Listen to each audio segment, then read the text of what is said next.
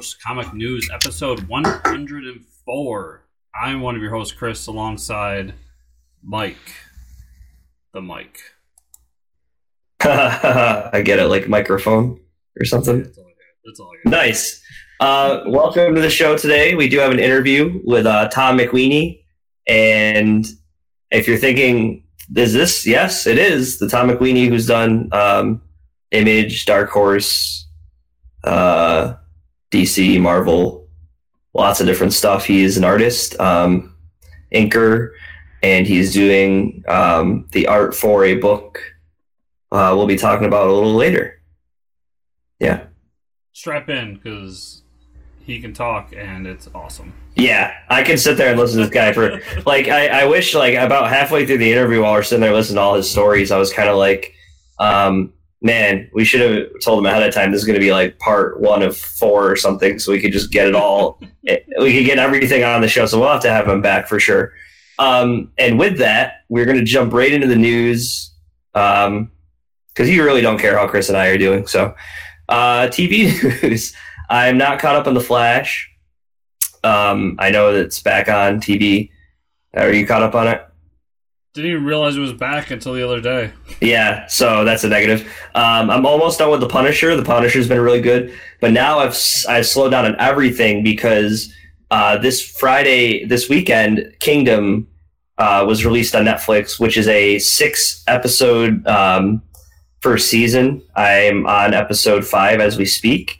It's a story about like this dynasty in China that it's olden times, but it's also like a zombie story as well. So it's kind of political that everyone thinks the king is either alive or dead, the current king, and they kind of, to prolong his life, they turn him into a zombie. And so technically, I guess he's still alive.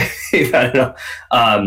But along with that, there's a lot of repercussions that are trickling through the land. So it's like a zombie story, but it also mixed with like the politics of, okay, the current king has a firstborn son, but the king also is going to have a son with another wife, so he might be more of an heir to the throne. So there's all this like political dealings going on, as well as it's a zombie story, and the zombies are really interesting. It's a new take on the lore of it. I don't want to get in, I'm not going to spoil too much about the show, but the zombies do only come out at night, which is pretty cool. It creates this really creepy thing that happens during the day. Is like you'll be walking through an area and the zombies avoid light, so before they basically die for the daylight part of the day, they'll go like bury themselves like under rocks and like under homes and stuff, like away from the sunlight. So you'll just see a bunch of like bodies crammed in like crawl spaces.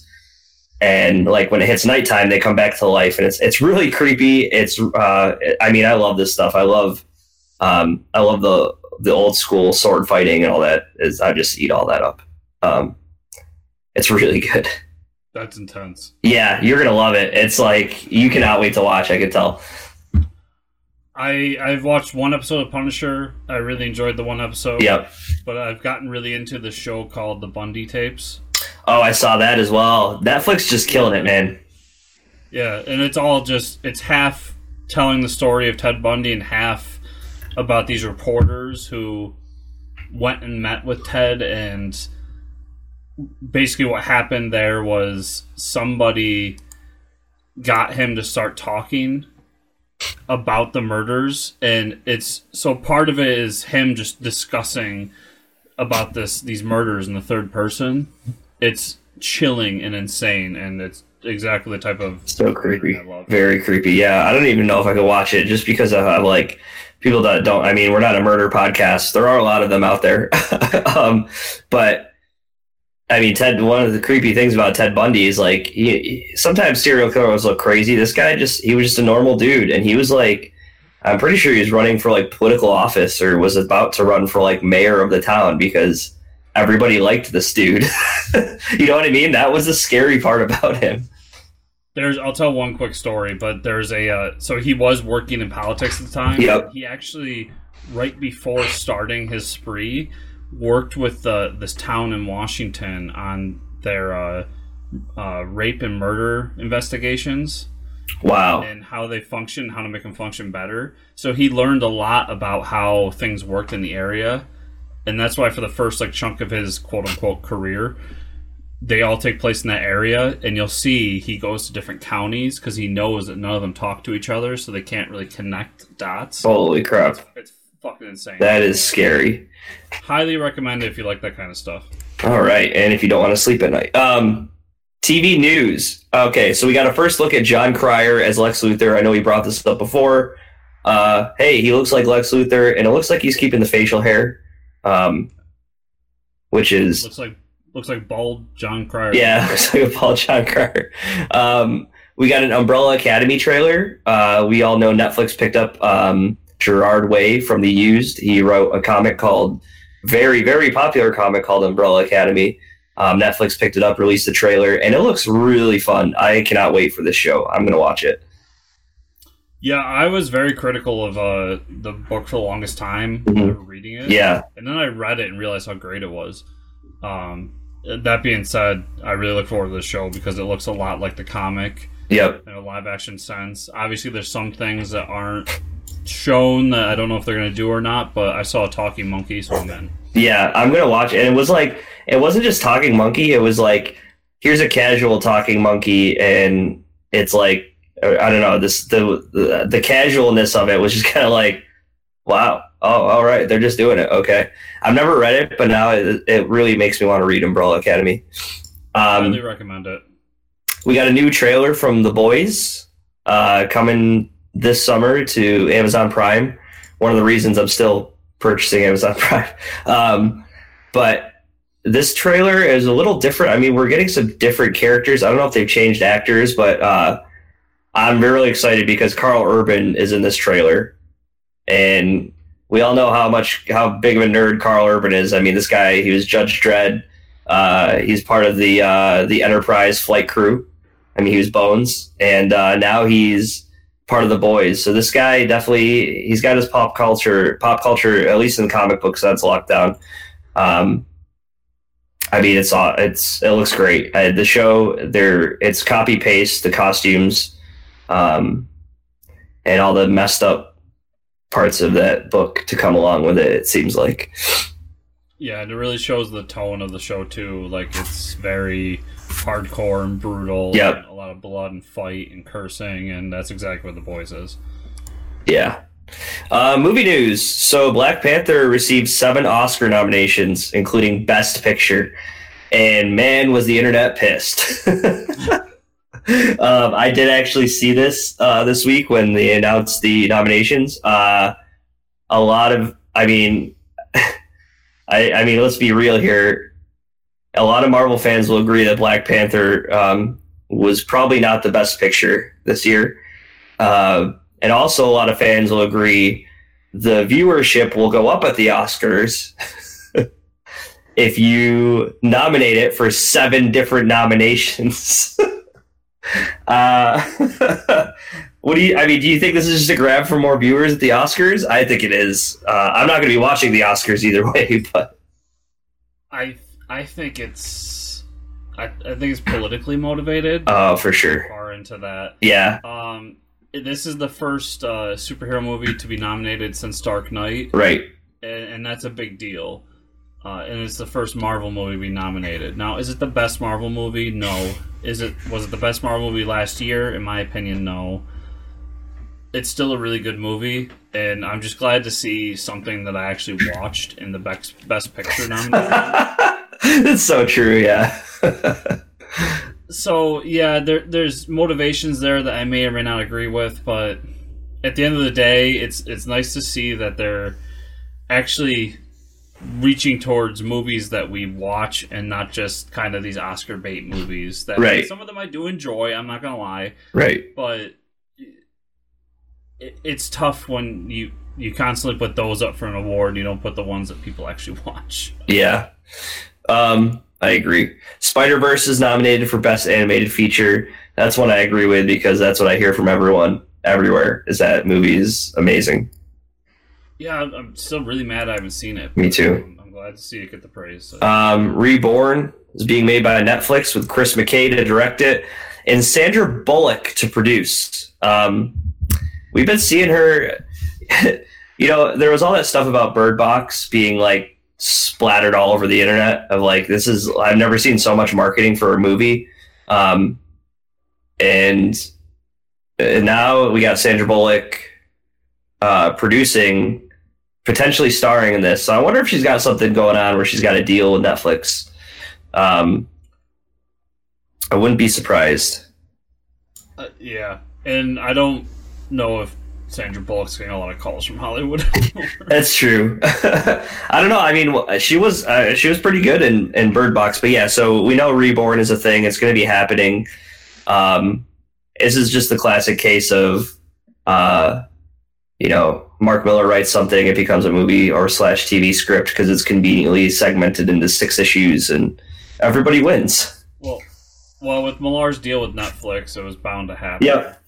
And that's part of the reason that Capullo went over and did this with him, because he knew that he would make a shitload of money. It's so funny because I saw Greg Capullo on Batman Day in Schenectady. I talked about this, Schenectady, New York, near Albany. And this is before Reborn came out. And I think I asked him the question, what do you think you're going to be doing next? And he said, well, I got a potential thing I could do with Mark Miller. I might just do it because everything he writes turns into a TV show or movie, and I can make more money that way. And I was like, hey, man, you're actually right. And here he is. I mean, Capullo did the art, and he's definitely going to get some royalties from this show. So good on him. I'm not taking away from the work either. That book was amazing. No. Oh, no. The art was fantastic. Yeah, the art was amazing. But yeah, I just hope that Sandra Bullock doesn't star in this, because I don't think she fits the lead character. Definitely not. The lead character is younger than Sandra Bullock. Not even that.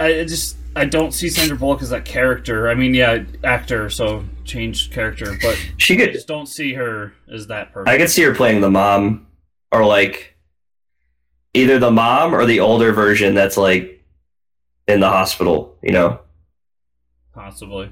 Like the real world version. But I hope it's done right, because this is a really great story. I really love this book. Yeah. And with that being said, we're going to move on to our fantastic interview with Tom McWeeny, and we'll see you guys on the other side. Hey guys, Chris here, interrupting the show real quick.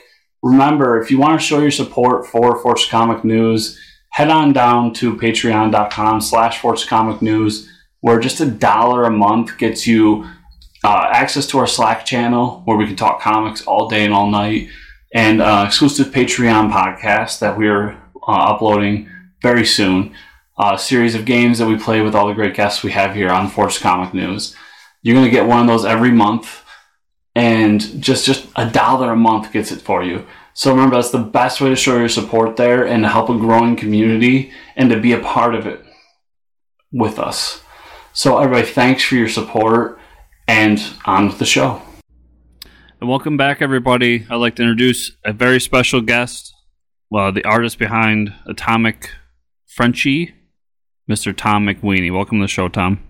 Hi, glad to be here. Hey, Tom. Thanks for being on the show. Well, we're going to talk about Atomic Frenchie in a second, because it just looks absolutely crazy. So you're the artist for it, and what got you into wanting to do a comic? Have you always been a fan of comics? Yeah, I mean, I am the little kid the kid who wanted to grow up to be a fireman. The time I could hold a pencil, I wanted to draw, and I not only wanted to draw, I wanted to be a cartoonist, basically. Mm-hmm. My older brother draws, so when we were kids, I would watch him draw, and as a result, he was always buying Mad Magazine, and yep. He would buy these Dennis the Menace sort of trade paperback books, and I loved them. I would just pore over them. And then one year, this woman across the street, her son was going away to college, and he was a comic collector. And she came over to my mother with a box of comics and said, you have 4 boys here. I'm sure they'll want these. Mm-hmm.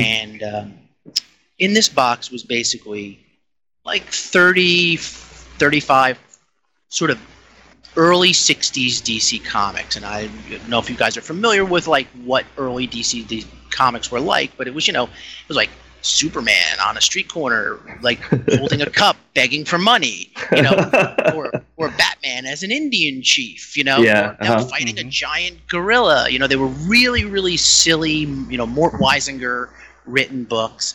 And in this box, among all these comics, was one Marvel comic. It was a Tales to Astonish 86. And so I'm going through these books, and it was just so strikingly different to my, 6-year-old mind. And I crack it open, and there was a Hulk story in there. And I was just like, it was just nothing like anything I had seen before. The opening splash page was, Bruce Banner on a missile flying over Times Square, right? My dad worked in New York, so I was like, wait, this isn't, Gotham City. This isn't Metropolis. This is a real place, and it looked like John Buscema. It looked like a real city, and so I was just, it literally totally changed. I often think if that single book hadn't been in that box, would I have been sort of drawn into comics the way I was? I don't think I would have, because here was this this superhero who had no costume, he had no gadgets, he was just green, and his weapons were his fist and his rage, and it was like, as a kid, that just so appealed to me, especially as the youngest of 4 boys. That really appealed to me. Because so that was where my love of comics are. But I was already I would read the comic strips in the newspaper. I would read anything that had any sort of fun drawings involved with it. But that was sort of my trip. And then within a year of getting that box of comics, a kid moved in across the street from me, who, again, sort of like the weird sort of perfect storm of things happening. And he was a massive comic head. And not only that, but he was, his parents kind of spoiled him. So I had to sort of nickel and dime and get whatever I could get. But whatever I didn't get, he would get. So I could go over to his house, and he had like complete runs of Spider-Man. And I had never seen Spider-Man before. And, he exposed me to Spider-Man and the Fantastic Four and Iron Man. He was also a big Marvel head too. I mean, he bought DC, but we were both sort of on the same page, and Marvel was doing the cooler stuff back in whatever this was, 72, 73. And that was it. And that was, we would sit there and sketch out of the comics. We would draw out of them.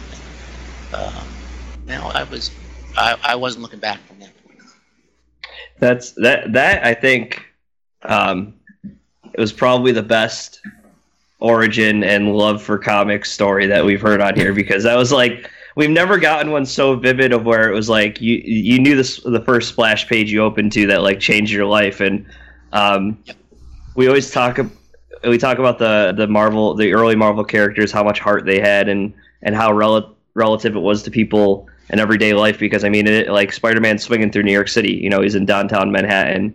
Absolutely. It's a little more real. Absolutely. And not only that, but it's, again, people who didn't see the 60s DC stuff. I had literally one in one hand and one in the other. I had gone through this box and looked through most of these books. So to have this one in there, and it was just one. There was no other Marvel books in that entire box. And to just sort of open it up, and they had this great Gene Colan cover of this, because it was Tales to Astonish, so the book was split between the Hulk story and the Submariner story, and the Submariner was like this wave washing over New York City, and it was just like, again, as opposed to Batman painted like a zebra, it was like the contrast was just so like, and I was a fan of the Batman TV show, and I really loved the Superman TV show, the George Reeve one at that point. I was watching it every day. But then to see this character who wore nothing but ripped purple pants, it was people don't understand, like they're so used to the sort of the Hulk now, they have no sort of context of him appearing on scene with a bunch of like square-jawed, good-looking guys hanging around, with their capes, fighting goofy villains, and now all of a sudden there was something completely different. It totally appealed to me too. I was a big fan of like monster movies. So, watch all the Universal movies, and especially like anything with a giant monster. So the Hulk really, really fit into that sort of niche of my brain. I was like, wait a minute, he's kind of like a monster, but he's not. So I always say, people always say, what got you into comics? And I always say, the Hulk got me into comics, without question. Awesome. Without question. That is awesome. And I mean, so where for you? When was your first moment of like, okay, now I'm drawing in the comic book industry? Like this is what I'm doing now. You mean like my first sort of realization of like a professional moment? Yeah. Like, well, I went to the Kubert School after high school. I went there with my brother, who also I told you also draws. Yep. And I really loved it. A lot of some artists have gone there but I always say that I definitely would not have been a professional without those 3 years of training. And after I graduated, while I was there, actually my third year, they start sort of getting you ready to go out into the real world, get a portfolio together and whatnot. And I was always very realistic about my talent level. Some guys aren't. Like I meet artists and they'll show me stuff, the portfolio reviews at cons and stuff, and you can get that vibe of like, this guy really doesn't quite get how far he has still to go.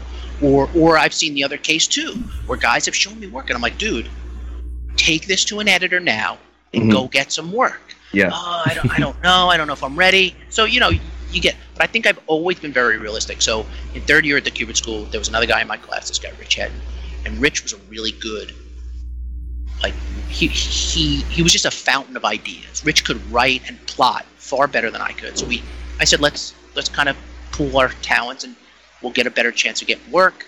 So we did. We started working on some ideas together. And again, people don't realize how different things were in 1986. We graduated the school. That summer, we went up to a con in New York.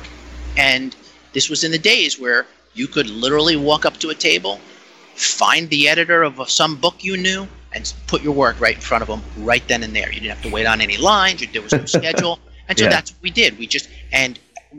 There could be no better time to have been coming out of the Kubert School than 1986. Because it was the summer of Watchmen, the summer of Dark Knight. Yeah. And not only that, but 2 years ago or a year and a half ago, the Teenage Mutant Ninja Turtles hit. So the black and white boom was underway. And so there were these little comic companies willing to take a chance on anybody who had any kind of a decent idea.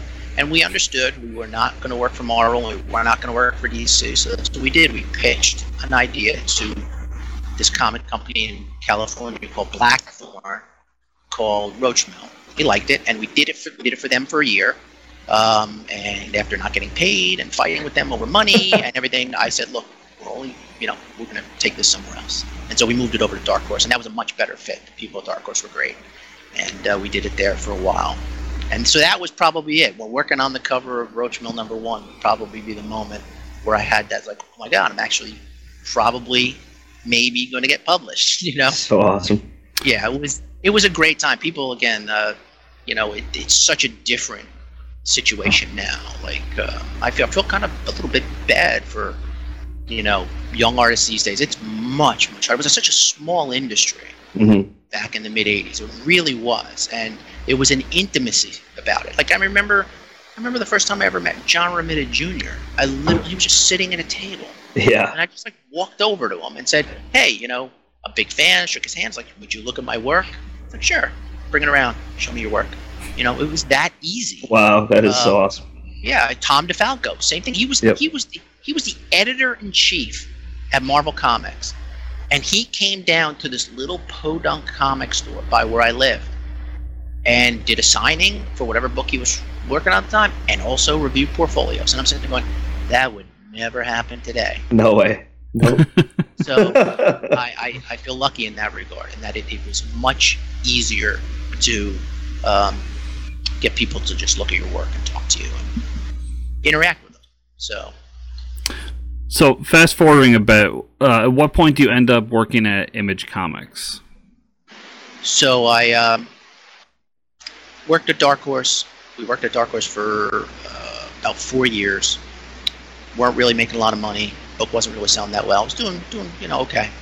And we picked up some Teenage Mutant Ninja Turtle work through a friend of mine, also a Kubert School colleague, And suddenly, for the first time, we actually made some decent money.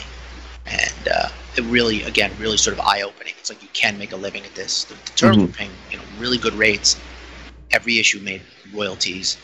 And so after we did some Turtle work, we were looking for sort of our next gig. And I was at a comic convention in New York and was talking to, I believe it was Evan Dorkin of all people. And he said to me, I told him I was, looking for work. We're deciding what we're going to do next. And he said to me, you should call up DC. They're looking for people to work on Lobo, right? So this was when DC finally realized that they had a hot character in Lobo after the character had been red hot for 2 years. Right. And, just dragging their feet. Marvel would have had Lobo in his own book in 2 weeks after he got hot. But, DC, it's like this slow-moving ship. Yep. So finally they realized, hey, we should probably give Lobo his own book, and they were looking for people to work on it. And so we contacted DC, and as it turned out, they weren't interested in us working on Lobo, but they had an opening on the Demon. So we worked on the Demon for a year. Nice. Was rough. It was rough. It was rough on Rich, my partner. It was a little bit more than he could bear. And eventually, after the Demon was up, my editor said, look, we're interested in you inking, but we're not interested in your friend penciling. So I inked a few books for about 6 months. And my editor on the book, I inked a book called Damage, and my editor on that book was a guy named Bill Kaplan. And Bill, one day I'm just sitting there inking some pages, and Bill calls me up, and he says to me, they're going to offer you a contract probably in the next week or two. Don't sign it. And I was like, okay. And he said, I've been in negotiations with Jim Lee to be editor-in-chief of Wildstorm, and I want you to be working there. I don't want you to be working for DC. Awesome. So, but so cool. It sounds cool, but at the same time, it's like I was nervous because it's like, getting offered a contract at DC is still a pretty cool thing too, right? Yeah. It's like so I just said, look, I said to myself, look, if they offer the contract, I'm just gonna stall, right? Like, so if they call me up and say, hey, we want to give you a contract, I'm gonna go, oh, sure, great. And then when it arrives in the mail, I'm just not gonna send it back until I hear from Bill. So long story short, Bill does get the editor-in-chief job, and then he has me and my wife fly out to San Diego basically to woo us. And that took all of 10 minutes because San Diego is beautiful. Yeah. And, and the studio was kind of half built at the time. And even then you could sort of see the promise of it. And so I wound up, what's interesting though. So I go out there for this sort of wooing thing. And then the very last night I was supposed to sit down with Bill and Jim Lee and go, sure, Mr. Lee, this is great. I really want to work here at Wildstorm. I mean, everything's, So, but I was a little older than most of the people he was luring out there. He was luring out like 19, 20, 21. I was 27. Mm-hmm. My wife and I had just moved into an apartment together, planning on getting married. So I was still kind of on the fence about whether to actually go the 3,000 miles to California and work in the studio. So after kind of, I always say I was probably the only person that turned Jim down with his initial offer, and it wasn't because I wanted more money. It wasn't anything like that. It was just like the timing wasn't quite right. So about 6 months later, they contacted me again and went, "We really want you out here. So what can we do?" And they paid for the most of my move. They paid for awesome. Yeah. So wow, that's so cool. Wildstorm. I had. But the real story, though, is when I was out there for that initial visit, and they didn't tell me this, was that it was also a tryout, right? So I go out there, and I'm thinking, all right, I get there, and they do. Then I finally get out there, and they tell me there's going to be a tryout, right? I'm like, okay, that's fine. So I'm walking around the studio, and I'm looking at Scott Clark's pencils, and I'm looking at Jeff Campbell's pencils. I'm like, all right, these are fine. I can do any of these. And then they go, come here, here's what you're going to ink. And they dropped this 8-page Travis Charest story on me. And I don't know if you've ever seen Travis's pencils, especially around that time period. No. But they were gorgeous. I had never seen anything remotely like that. Wow. And as a matter of fact, the guy who handed them to me, the editor ran them, and he said, yeah, if we could figure out a way to just reproduce these, we would. But you're going to have to ink them. And so it was really a sort of like throw me in at the deep end. Right. I think, and I had just started. No exaggeration. I had just started inking with a nib, which was a pen tip versus a brush. I was a brush inker for a long time. Yep. And I had just started probably about 2 months before getting this job dropped on me. And I'm not going to say it didn't scare the bejesus out of me, because it did. But I just sort of took a deep breath and I said, you know what? I'm just going to work on these pages as slow as I can until I feel like I start to understand them. And that's what I did. I just picked a spot about the size of a postcard, and I said, I'm just going to ink that part as best I can. And once I did, I was like, all right, I think but it was really trial by fire. Even after I was done inking the story, they were joking about how nobody else in the studio wanted to take those pages, including Scott Williams. And so, it was a very, very sort of like gut-wrenching kind of moment. So, as an inker of these stories, how much are you involved in the actual story itself, and like talking with the writer, or artist, or any of the other team? Not at all. And what, and it also, inking varies from penciler to penciler. Like, when I inked those Travis pages, Kevin Smith made the joke in the movie about being a tracer. I did literally trace them. Yep. But there was no shame in that in me. The pencils were gorgeous. My complete philosophy going into those pages was don't screw them up, right? And there were plenty of guys I've inked that are like that. Jeff Campbell's pencils were super tight. Like he just wanted to make his pencils mistake proof, and that's fine. But that made them really unfun to ink. No, it did. Yeah. I loved Campbell's work. I really did. He was one of my favorite artists at Wildstorm. I liked him as a person. We had a lot in common. We were the only two guys at the studio that actually liked sort of animated cartoons. And he was a big Mort Drucker fan from Mad Magazine. We would talk about. We had a lot of stuff like that we would talk about. But I did not enjoy inking his pencils. As a matter of fact, there are very few guys whose pencils I really loved inking. The one guy who I really loved inking was Joe Madeira. And it was because Joe didn't pencil like Campbell and Travis. They were tight, but they were not carved in stone. There was always a little room. There was always this sort of like nice, semi-loose quality to the way he put pencil down that I said, you know what? This is what I want to be inking, because it's not, I'm not basically a slave to the pencils at that point. But at the same time, there was a sort of quality of them that I did everything possible to try to maintain. That's an interesting look at it. Just thinking that, if the sharper the lines and stuff like that you don't get so much room to play with and do your artistic approach to it too, right? I mean, you get less room to make it your own. I'm not gonna lie too. I never really tried. I wasn't one of these inkers that always tried to put my stamp on everything. I really wasn't. When I was at DC, here's a funny story, or not a funny story, interesting story. DC, the rule of thumb in their early 90s was that DC was 2 years behind Marvel. And it was true. They always were about 2 years. I mean, I had an editor at DC himself tell me that exact phrase, that they were always about 2 years behind Marvel. So Marvel has that period where, Jim Lee's working for them, and Eric Larson and Mark Silvestri, and the whole Image, the pre-Image group of guys. And now DC is playing catch-up with those guys. So they all leave and they form Image. And I get my first sort of inking work off outside. The Demon ends, and I go on to my first gig. And the editor hands me these pages, and the first thing he says to me is, "Can you make them look like the Image guys?" Right? So I was like, I could try, and I'm, it's my first big job for DC.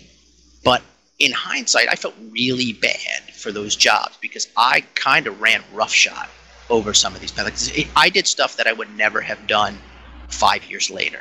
Mm-hmm. You know, I would have just said to the guy, look, if you want this to make it look like Image, have the penciler make it look like Image, because I'm not going to. But I did, simply because that's what the editor, you know, demanded of me.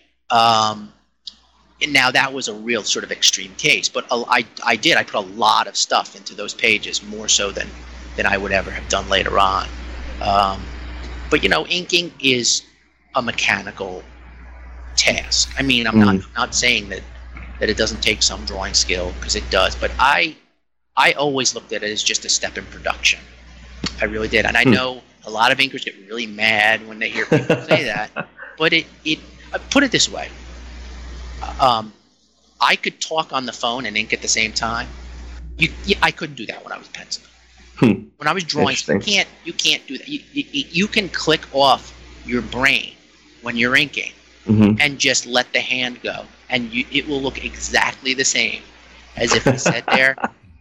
I could show you pages that I inked, and you'd never know that I was holding down a conversation while I was inking them, because it becomes a sort of like a muscle reflex. Scott Williams used to use the term muscle memory all the time, and it's true. And so I could, you know, but you can't do that when you're drawing something. You have to think about it. You have to think about like the pose and the camera angle and everything and the light, whatever. So, you know, inking was something I did to work in comics, but it was never something that I loved, except for Battle Chasers. Like I said, Battle Chasers was, every time I got a page from Joe, I'd look at it and go, man, this is going to be, that's awesome. This is going to be great. And, you know, so that was fun. So let's talk Atomic Frenchie. Sure. Yeah. So do you want to give us the quick plot synopsis, and how the project got started or something like that? Well, the project got started via Facebook, actually. Okay. Tom Smigoski, who's the writer, a very talented writer, he contacted me. He saw a piece of artwork that I posted. I had done a sort of goofy take on Lockjaw from the Fantastic Four. Yep. And so he reached out to me, and he said, I have this idea for a book, you know, would you be interested?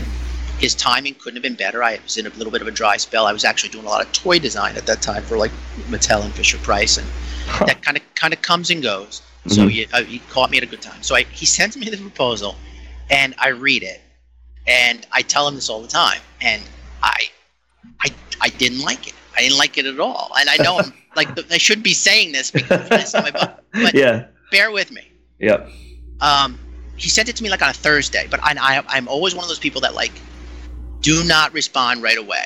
Read something a second or third time, think about it, mull it over.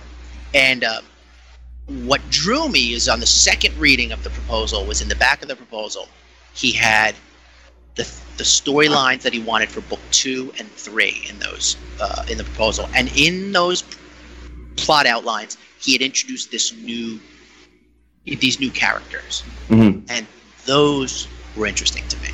The secondary characters became interesting to me, so I just sent them a quick email, and I said to him, you know, I'm somewhat interested, but I asked him 2 simple questions. I said, one, are you just looking for somebody to draw whatever you write down and follow you sort of verbatim? You know, were you looking for a collaborator? And he wrote, no, I'm looking for somebody to sort of collaborate with. And I said, great, because I have a lot of ideas for this. And then I asked him how he saw the entire series ending. I said, in a dream world, if you get to do the entire Atomic Frenchie story, beginning to end, how do you see, what do you see as the ending? And I had a very clear idea of how it should end in my mind. And Tom wrote sort of almost exactly what I was thinking. So I was like, okay, so cool. On the same page. So yeah, so Tom has been incredibly generous with my input on this thing. It really is. A lot of the ideas are a combination of things where like Tom will write something and I'll just say, you know, that's great, but wouldn't it be better? Or let's push it like this. Or, you know, I introduced a lot of the sort of supporting characters in book 1. So it's been a very collaborative back and forth on this whole thing. And as a matter of fact, with book 2, which comes out in May, Tom really let me go because I had a very clear idea of what book 2 should be like. So he was very, very generous. I said, can I take the first stab at the outline on this first, you know, as opposed to him sending me an outline, you know, us kind of going back and forth on it. And but the whole premise is it's based on Tom's actual real dog. Oh. That's awesome. Yes, which when I read the proposal again, that's funny. When I read the proposal and he said it was based on his real dog, my first thought was, oh, this is just a guy's vanity project. You know, this is like, oh, I love my dog, and I'm going to make a comic about him. Right. Everyone else will love it too because it's my dog. You know, it's my dog. Yeah. Right. Exactly. So I thought, oh my God, I'm getting wrapped up in this guy's vanity project. This is going to be terrible. But no. So it's he just said, he goes, I have a French bulldog, and I don't know if you've ever been near one, but they are just the biggest jerks on the planet. So the idea was to do basically a story about a French bulldog that is the word we always used to describe him is he's essentially Lex Luthor. He's a dog that he feels it's his birthright to take over the world. It's not that he just wants to. He just feels that it's his destiny to take over the world. That's awesome. Yes, and we have ideas for up to 6 books at this point. We've done the first 2. We're waiting to get book 3 at this point. Tom, 1 second. You got to fix your mic really quick. Yep, sure. Is that better? Yep. Thanks. So yeah. So the book is this sort of Kirby's Rise to Power. That's the name of the dog. Kirby. Awesome. And that's actually Tom's dog. So very cool. And the first volume is available on Amazon, right? Yes, it's called Atomic Frenchie Sit Stay Rule. It's all ages book. As a matter of fact, we've gotten just as much good response and things from adults who have read it versus, kids, their nieces and their nephews, and whoever they bought it for. The response has been actually very good so far. And, cool. That's awesome. And if people like book 1, if they like it, book 1, they're going to love book 2 because it's just really sort of not. Now that all the sort of groundwork has been laid, we just jumped right in with book 2. That's awesome.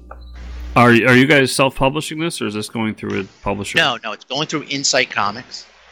Insight, who does, they're mostly known for all their sort of big coffee table books. Their Art of Harry Potter kind of things. Well, 2 years ago, they decided to sort of, they decided that they needed sort of property stuff or things to invest in, and so they started a comic line and a young readers line, and our book kind of falls right on the cusp of both. Mm-hmm. It's kind of in between.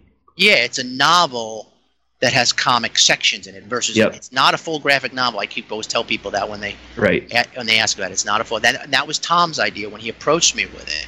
He said, "Look, I want to do something a little different."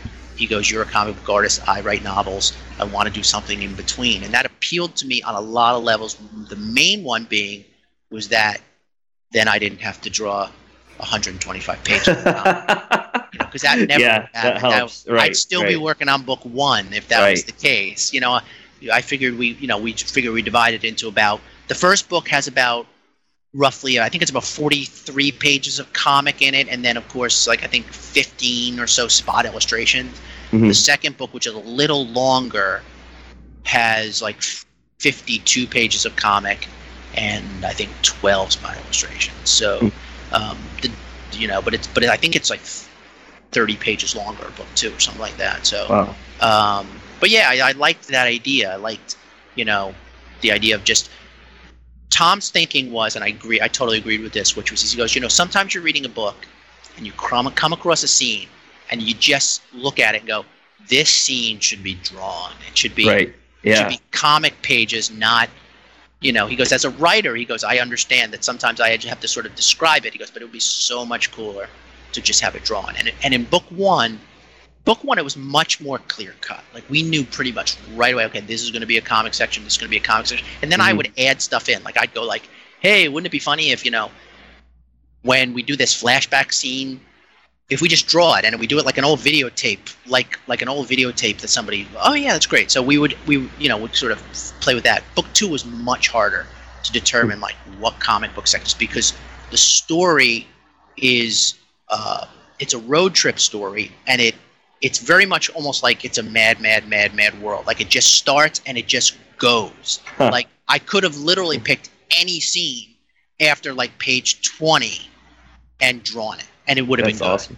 Yeah. So it was like, all right, I gotta pick what to draw here. So very cool. Yeah. So Volume 2, you said, is out in springtime? May 7th, I believe, is the date. Awesome. So, will it be in this upcoming previews? It very well might. Insight doesn't really keep us privy to that stuff unless we ask about it, and we're just, Okay. Tom usually asks sometime, so I may find out this week if it is or not. Cool. But yeah, so, and again, we're hoping for a book 3, and see what happens. Well, Tom, for anyone out there who hasn't heard of you or Atomic Frenchie, what's the best place for them to pick up Atomic Frenchie, and what's the best place to follow you along this journey? Well, the best place to pick it up would be either Barnes & Noble or Amazon. Those two. You can order it through Insight's their webpage. They carry it, or if you're at a comic convention and Insight has a booth. They were at the New York Comic Con. They had plenty of Atomic Frenchies there. You can follow me on Facebook or on Instagram, both of them under my name, Tom McGueeney. I don't do Twitter yet, but I'm thinking about it. I have another proposal out right now. Yeah. With my agent that I can't really talk about that I'm really excited about, and I think if that gets picked up by somebody, I probably should venture into Twitter, the Twitterverse. Well, we'll definitely have you back on the show if that's the case too. Yeah, I think you can't lead us on like that and not expect us. No, not only do I have that being shopped, but I'm actually, this one I can't talk about because it's not in front of anybody yet. But I'm actually working on it's a bit of a Hail Mary pass with what we were talking about earlier with trying to get work through major comic companies these days. But I'm actually working on a pitch to bring back Gen 13 as a sort of young readers book. Wow. I know DC now has a young readers line. Yeah. And, again, huge sort of Hail Mary pass. But I figured it's worth a shot. I love those characters. They were my favorite characters while working at Wild Stone. I always thought that was their best book. And so I thought, this would be the time to kind of bring them back in, almost like in sort of like a Teen Titans Go kind of thing. Maybe not quite that goofy, but in that sort of vein. And so I'm working on a pitch for that right now that I'm hoping to get in front of the right people at DC. Fingers crossed. That's awesome. Good luck with that. You never know. Yeah, that'd be really cool. Yeah. Well, Tom, thanks for being on. We got to have you on again because I think we only hit about a quarter of your career. And yeah, that'd be great. And I gladly talk about other things besides my career. I'll just nerd out with anybody. Awesome. Definitely. Yeah, and we're definitely having you back on. Very cool. So yeah, thanks again, man. And no, my pleasure. Thanks for having me. And we're back. Hey, wow. Man, so many great stories. Cannot wait to have this guy back on the show, that's for sure. Yeah, the passion and the discussion or the way he talks was just so fantastic. Yeah. He needs to get out there more and talk. He should have a podcast because it just naturally comes to him, I don't want more competition. Never mind. All right, so now we're just going to get right into the comic boy,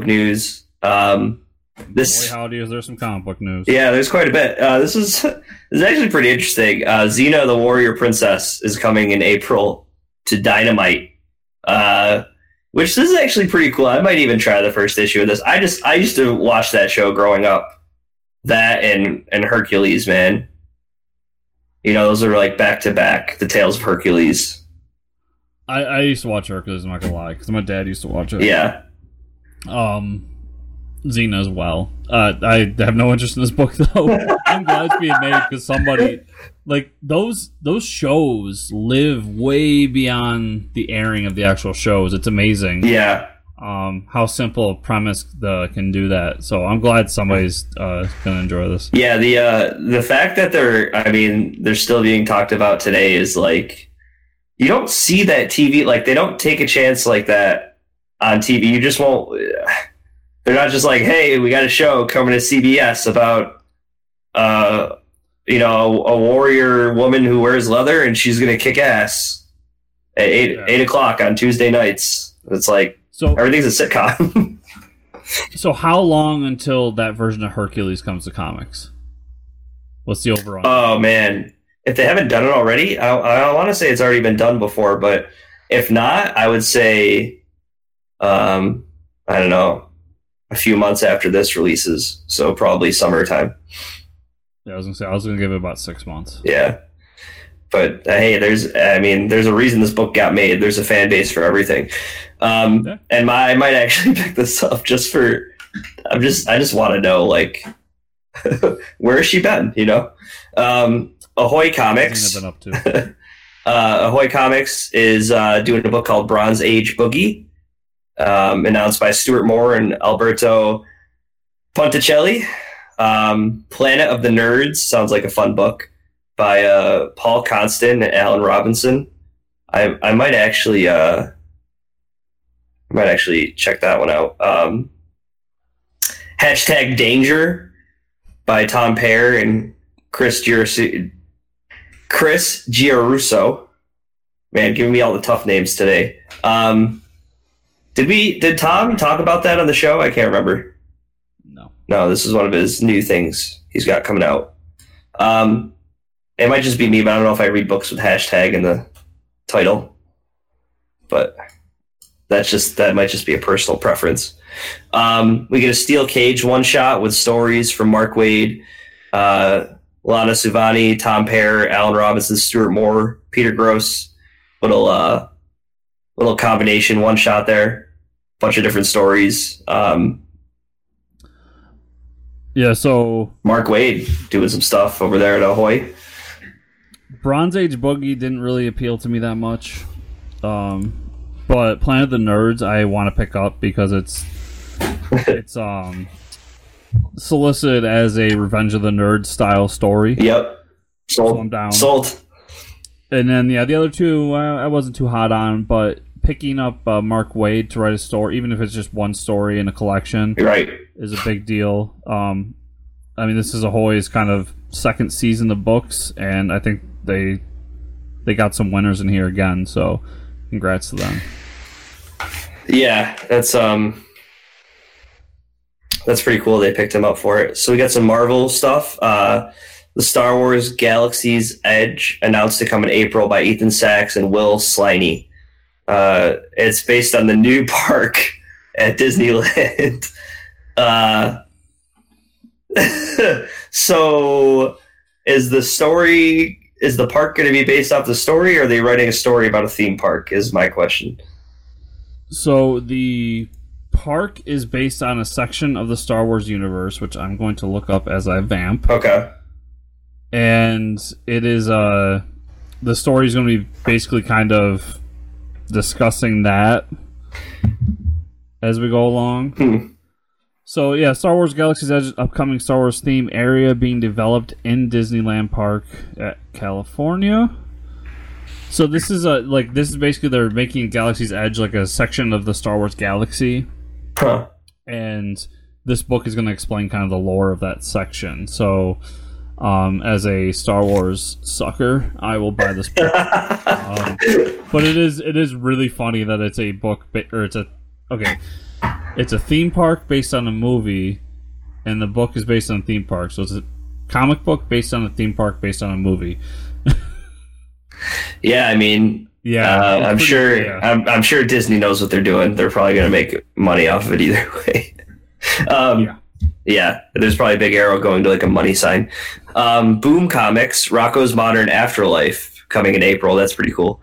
By Anthony Birch and Mattia De Mio. I'm super excited for this. Rocco versus zombies. Come on. Who doesn't want to see that? Combine two things I love so much. Zombies and Rocco's Modern Life. Yeah. I'm so down for this. I mean, come on. Bendis teases a future DC event called Leviathan. And we already got to, we saw the villain behind it, Leviathan, in Action Comics, right? So Leviathan popped up in Action Comics, and do we know where Leviathan originally came from? No. Metropolis, you mean? In the Batman Incorporated was the first time we saw that. Oh, okay. You mean the Grant Morrison run? Yeah. Yes, okay. So I said it, I think, late last year, where I said I think Bendis is ramping up to something big in terms of a DC event, and here it is. Yeah. Leviathan. I think that all this Superman stuff is going to culminate into a DC or in a DC wide event book. So I'm super excited. Yeah. We got a little glimpse of that, of how like Leviathan's been living under Metropolis for centuries. Yeah, Corvallis-esque. Yeah. I wonder if it's going to lead to like there's been societies living underground everywhere. It'll be interesting. Yeah. Cool. So I had quite a few books to read. I was actually really excited for this week. I had some cool books. I read a new book, read some old books, read some new books. Let me talk about the new one that I read this week. It is a Image book called Oliver. Ooh. Oh, I didn't pick that up. You didn't pick it up. I forgot about that. It was in my top 5 too. I actually read it because I knew you were going to read it. I remember when we talked about this. It's interesting. The art's really good. I'm just trying to find the writer's Gary Whitta, but the art is Derek Robertson, and I mean it's the story of Oliver Twist, but like it's not. I mean that so far. I mean his name is the same, and I'm sure there's going to be like the same overall plot style, but it's just a great first issue. Post-apocalyptic world. Basically, the world has been fighting with soldiers that they've been growing, almost like clones. So they all look the same, but they're trained to fight. They're resistant to gases and everything. So basically, all this fighting is happening with these clones. The world gets nuked, and the only people that are left that can breathe the air because of the nukes and everything are these super soldiers that are just left over, and there's nobody to fight anymore. That intertwined with a plot of this boy Oliver who shows up. Don't want to give too much away, but it's a really solid first issue. It's the art is really good. You get a really cool story and some plot development, and I highly recommend this Image book. I'm going to pick that up tonight. I'm a huge Gary Whitta fan, so yeah, it's really good. Okay, so I read Batman 63. I'm still not loving this this whole dream sequence stuff they're doing. It's just really exhausting to read all this dialogue and then to find out that it's just a dream sequence. Like, it's just, I don't know, it's all kind of silly to me when writers do this whole thing, and to see Tom King doing it, it's just like, I feel like he's just biding his time. Like, he announced that he's doing 100 Batman issues, and honestly, these last few issues have just felt like filler. Like, oh shit, I shouldn't have announced. I shouldn't have said this. Well, that, and there's like a crossover coming up where he's not going to be a part of the book anymore. Right, exactly. Until the crossover's over, obviously, but yeah, so. Yeah, and I mean, it's mostly Constantine following Batman around, like, in his head, and Batman realizing that he's going through some type of torture. He's being tortured in a nightmare. And Constantine is telling him all this, that, like, you know, he's being fed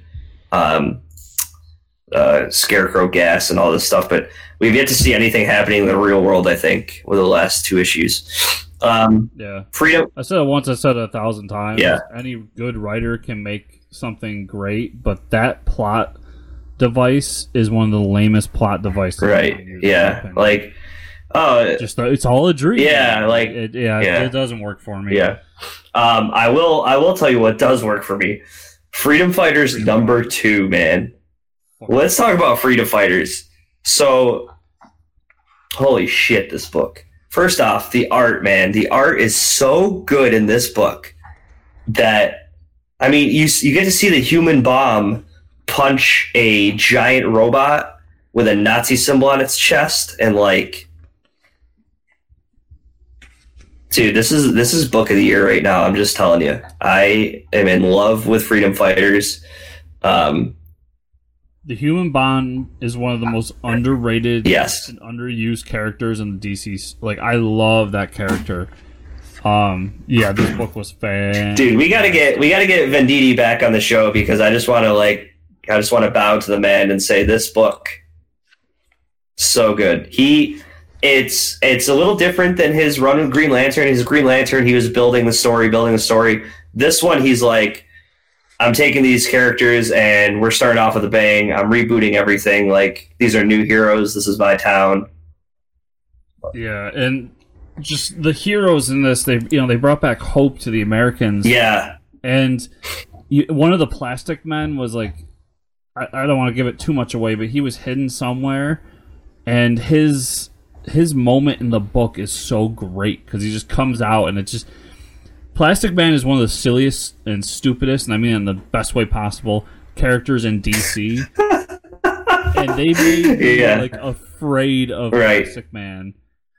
Really cool. I mean, you got to read the book, but there's a really, really disturbing scene at the end of it where one of the Plastic Men is on the streets trying to observe how much the new freedom fighters have influenced the America into trying to rebel, and he transforms from being a little kid and starts and like snaps a guy's neck, and it's just really disturbing because he's like elongated the guy's neck and he's like wrapped around him like it. Plastic Man is scary, and the suit they gave him is terrifying as well. I can't get over this book, man. I'm so excited that this book was on my pull list this week, and I completely forgot about it. I'm so happy. I was looking forward to this so much because when Freedom Fighters popped up in Multiversity, I fell in love immediately, and I went back and read like all of the old Freedom Fighter stuff, and just none of it scratched the itch I wanted because all of it was like the Freedom Fighters come to DC Prime. Yeah, right. No. The Freedom Fighters need to stay in Earth X, and they need to fight Nazi versions of things. Like, that's what the Freedom Fighters are, to me at least. And this book has given it to me, and I fucking love it. So good. Yeah, Shazam #2. What a week for comics. Shazam #2. They don't touch on any of the stuff with the guy who shows up and says that he's Billy Batson's dad. They don't do anything with that. But they go to the fun land that the kids that are all still they're in the train station from the first issue. They find where Billy they find the pillars of all the gods where Billy got his powers. They end up at this amusement park where all these children are, and Billy Batson gets greeted by King Kid, ruler of the Funlands. He said he's the missing 7th champion of the family too. So, man, Jeff Johns, he's getting ready to build a universe here. That's what he's doing. Yeah, and the B plot with Dr. Savannah. Yeah, and him having like the little earthworm in his ear and just the creepiness of it. I completely forgot about that. Yeah, so Dr. Savannah is he's doing something with magic. He's getting involved with magic, and he has